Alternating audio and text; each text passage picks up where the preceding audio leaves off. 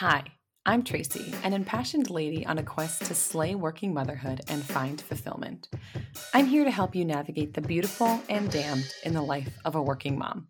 I'm a PA, mom, wife, and lover of fashion who is guiding my fellow working moms to ditch the dread and find fulfillment in the wonder and the war zone that is modern motherhood.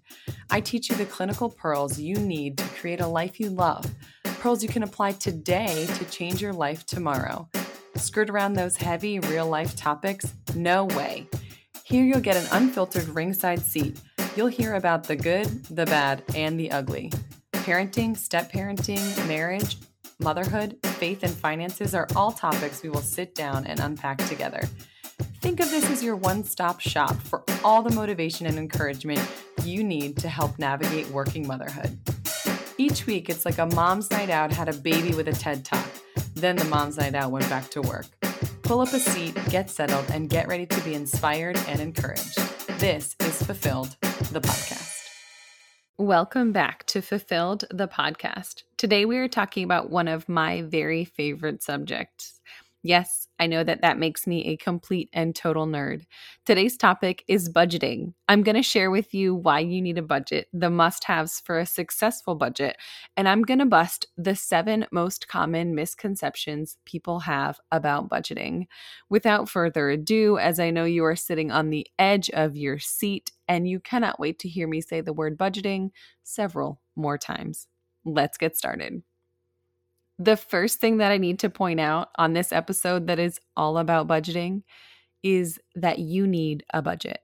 Whether you are in a mountain or a valley financially, if you are struggling to make rent and having to choose which people go unpaid, or if your income is rising and you are feeling confident and making great traction with your money, you need a budget. A budget is simply a roadmap. It's a plan for your money. Budgets are built by you and your partner at the beginning of each month, and they create the out-of-bounds markers for which you are and are not going to spend on any given category during that month. The next thing I have to tell you about your budget is that your budget needs to be new each and every month. Think back on the last 3 to 6 months of your life. No 2 months are the same. Things ebb and flow depending on the season of life that you are in, the season of the year, what your kids are up to, and if you are traveling. Your budget's going to change if you are commission-based and you have an income that fluctuates month to month. There are so many changing variables. If you want your budget to be successful, you need to have a new one each month. You do not, however, have to recreate the wheel each month. Work smarter, not harder. Once you have a budget for a few months, you will see patterns that emerge. There will be things that are the same month to month, things like rent, your mortgage payment, or your life insurance payments. These things will carry over month to month and not change. Things like food, school supplies, clothing, these things tend to fluctuate each month. You can use a framework of things that are consistent to build the base budget and then adjust certain categories up or down depending on the specifics of the month. Take a look at what you have scheduled, upcoming birthdays, holidays, and expenses that you have coming up. In order to be successful, your budget needs to be 3 things. It needs to be realistic, agreed upon, and in writing. So first, realistic. Your budget has to make sense. You can't spend $4 on groceries this month, and you can't spend $2 on gas. If you can, please send me a DM. I will interview you. You can tell us all your money-saving secrets. But honestly, writing down a budget that is completely off the wall, just so that you feel better about yourself and your money situation, so that it looks good on paper like you are making progress, but really that it doesn't fit with your life at all. If it looks like you're paying off debt even though you aren't, or that you're able to save for college even though you can't, that fake budget is not a blessing to you. It's a lot of energy and it's wasted. Your budget isn't going to work unless it's on par with reality. Now, I don't say this to say don't write it down unless it's perfect. You do need to start somewhere, and you need to start this month. Even if this month, if you're listening to this on the 20th of the month, you can still do a budget for this month. But it has to be realistic, and you can look back at old receipts. So I recommend the first time that you're doing a budget that you audit your bank account or your credit card if you're using one, and you look at the last month and say, okay, I have no idea what to put down for food. I'm not sure if we spend $100 or $1,000 a month on food. Look back, audit your bank account, audit your card, and see what you spent on food last month. You can do this for 1, 2, 3 months. You can average it, or you can just do the past month to get an idea for, just a ballpark to start with, and use that number for your first budget. Your budget can change throughout the month. You can adapt it as you need, but it does have to be realistic. And by that, I mean on par with reality, on par with what you're spending. And if you don't want to be spending that much, it's okay to turn certain categories down, but you can't turn food off, right? So you can't say we're spending $0 a month on food. It's just not realistic. The second thing that your budget needs to be is agreed upon. If you are in a partnership with someone, your partner buying into the budget is key. If you are in marriage and you've combined your finances, which I recommend only after you're married, getting on the same page with your spouse or partner is truly one of the biggest keys to success with your budget. You cannot do this alone if you live in partnership with another human being and you have combined finances with them. It won't work. If your partner is off the rails spending, doesn't know the budget exists, didn't agree to it, nothing is going to change in your life financially if you guys have combined finances. The third thing your budget needs to be is in writing. Whether you do it on paper, on a digital platform, or using an application that is built just for such a thing, your budget cannot exist only in your mind. If you want your budget to be successful, you have to write it down. There are tons of digital and mobile applications you can use to build your budget, whether you and your partner can both access the budget, where you can track expenses and run fun diagnostics. But when you're first starting, I recommend good old-fashioned pencil and paper. Get out a yellow legal pad and write it down. Write it in pencil, erase and mark it up. Make adjustments when you review it together as a couple if you are part of a couple. There's something about seeing it on paper that makes it concrete. It makes it feel real, and it can help you to internalize and commit to the budget. If you think it would be helpful, have you and your partner sign the budget in pen like a contract. Agree to not spend any money outside of the written budget unless you come back to the drawing board, adjust the budget, and agree to the changes. Initial them and then go about your month. This may feel kind of silly. It might seem like it's overkill, but it also might help you feel like this budget is binding. It's an agreement that you guys are making. This is the plan for your money. This is how you're going to spend the money. You've heard me talk about Simply Put Together, the incredible style course by Audrey Tom of Putting Me Together. Audrey is now offering a free masterclass. She will teach you 6 common style mistakes and 3 foundational keys on how to fix them. She'll share what it takes to build a wardrobe that you love, how to make style easy and effortless, and how to put together awesome outfits with clarity and confidence. If you are looking to level up your fashion, click the link in the show notes to join Audrey's free masterclass. So, I recommend that you use a zero-based budget. And I'm going to talk about that a little bit more later. But it's important that the budget balance. So I'm going to explain zero-based budgeting to you. So zero-based budgeting essentially means that you start with your income at the top of the page. So let's just say you make $100 just for the sake of easy numbers. So if you're earning $100 in the month of May, you would put $100 at the top of the page. And then you would go down and fund each of your categories. And when you get to the bottom of the page, if you subtract all the money from every category from $100, you should have 0. If you have negative $10, you did it wrong because you spent $110 and you're only making $100. Now, if you have $50 at the bottom of your page left over, you have to go back up and allocate that $50 to a certain category. I recommend allocating it to saving or investing or paying off debt, whatever step you're on in your financial journey. So you'll create your budget and you'll find that you fall into one of 3 categories. Either you need to make adjustments to make ends meet, you're treading water and kind of staying in the same place, or you're making tracks towards your financial goals. The first thing you might discover is that you need to make some adjustments. If you're struggling to meet your bills, to make rent, to pay your mortgage, or to even just pay the minimum payments on all of your lenders, it's time to make some adjustments. The first thing to do in this situation is to ensure that your health and safety are taken care of. I was recently listening to an interview that the Budgetnista did, and she recommended in this situation that you go down the list of bills that you have and decide to pay first and only those things that are necessary for you and your family's health and safety. Things like water, heat, electric, food, clothing, basic transportation.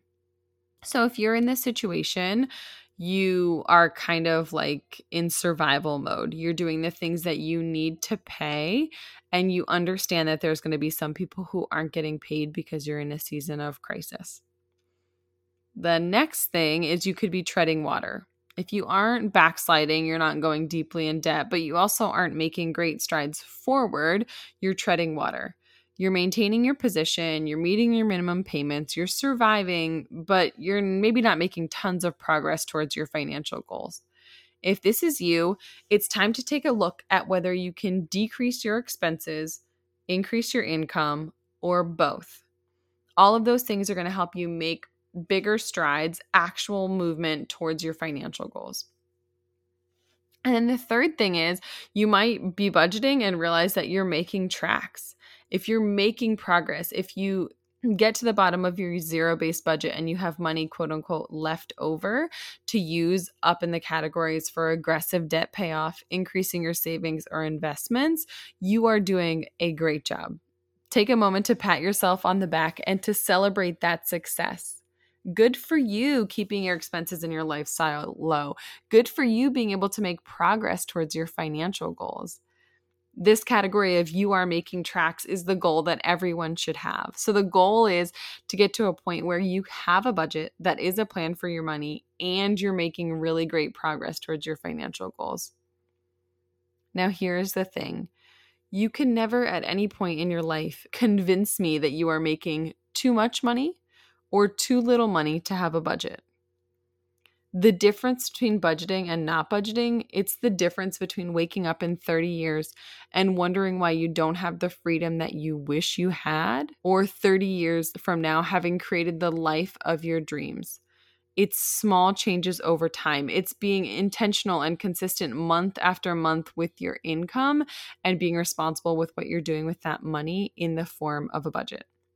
So let's talk about your income. Your income, whether it's yours or your spouse's, you're both working and it's combined, that income coming into your household is your greatest tool for building wealth. Harnessing the power of your income and getting it to work for you instead of for the bank is crucial. What do I mean by this?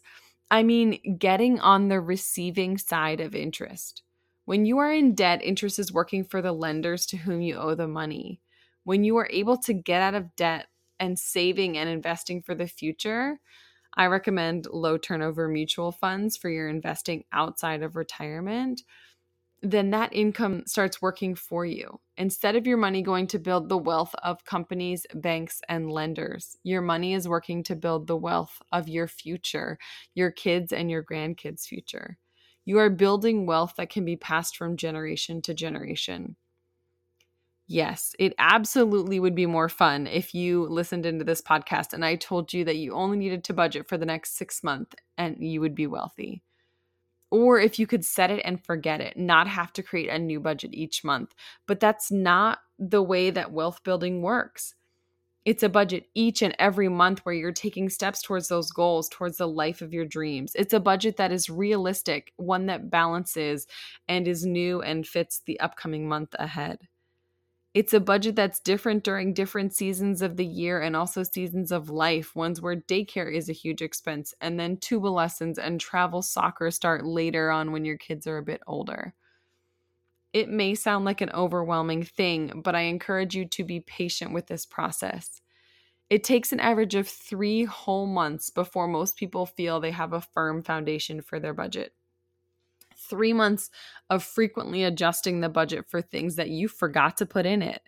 3 months of figuring out how to communicate with your spouse, how to track your spending and adjust your habits to fit the plan that you have laid out for your money. Give yourself grace in the process. If you haven't been budgeting for your entire adult life, it's not as though writing down a budget one time is going to magically change all of your habits and your mindset around money. These changes take time. If you get frustrated and feel like quitting, circle back to the reason that you started this process in the first place and remember your why. I can feel it in my bones. This is the year that you start to make traction toward those big, scary financial goals. If you are looking to trim up your budget to make progress towards paying off your house, saving for your kids' college, or taking that dream vacation to the tropics, I have just the thing for you. It is a free guide I created of 12 things to quit buying that will save you $15,000 a year. You can find the link in the show notes or go to tracy-bingaman.mykajabi.com/12 things. That's tracy-bingaman.mykajabi.com/12 things. Get ready to start saving major money and making real traction toward those big financial goals. So in your budget, you should be utilizing sinking funds. Sinking funds are a tool that can be used to budget in advance for an upcoming expense. Say you're looking to upgrade your car and you need $10,000 to make the jump you're looking to make. You're going to sell your old car and you'd like to add $10,000 to that value, and you want to do it in 10 months. So you're saying in 10 months, I want to have $10,000 saved for a new used car. This means you need to save an average of $1,000 a month for 10 months. You then add that money each month and the balance carries over each time. First it's $1,000, then $2,000, then $3,000 until you reach $10,000 at the time when you're ready to make the purchase. Sinking funds are great for things like vacations, life insurance premiums, car insurance paid every 6 months, furniture and car purchases. Think of using a sinking fund for a bigger purchase that happens less frequently, something that you couldn't cash flow in 1 month's time. Okay. Now, I talk about budgeting on social media a lot. If you're not following me at Mrs. Tracy Bingaman, then you don't know that. But you should be if you're on Instagram. Go follow at Mrs. Tracy Bingaman. I am forever talking about budgeting, about needing a budget, and a lot about budgeting that we have already covered in this episode. I want to take a moment to bust 6 common budgeting myths. These are 6 misconceptions that people have about budgets. They come up a lot in my DMs when I'm sharing on social media about budgeting and why you do, in fact, need a budget. So the first budget myth is that budgets are restrictive. In fact, most people find budgets to be something that gives them permission to spend on those things that are most important to them. Once you get the hang of budgeting, you can find a budget to be very freeing. It takes away the guilt that can often be associated with spending. It also improves your marriage or relationship because there isn't any hiding anything. With a budget, you are almost forced to have this transparency and truthfulness inside your marriage, and this is so important to success as a couple financially. The second common budget myth is that budgets are for poor people. This one gets me every time. It is so untrue. Most millionaires, in fact, have a budget. They have been planning for years. They have been controlling their spending, directing their income towards investments that have grown and helped them to become millionaires. You need a budget at every stage. The stages then you feel like you're struggling and the ones where you are prospering. Being responsible for your money and in control of where it goes helps you to get out of those periods of struggling and into the soaring stages.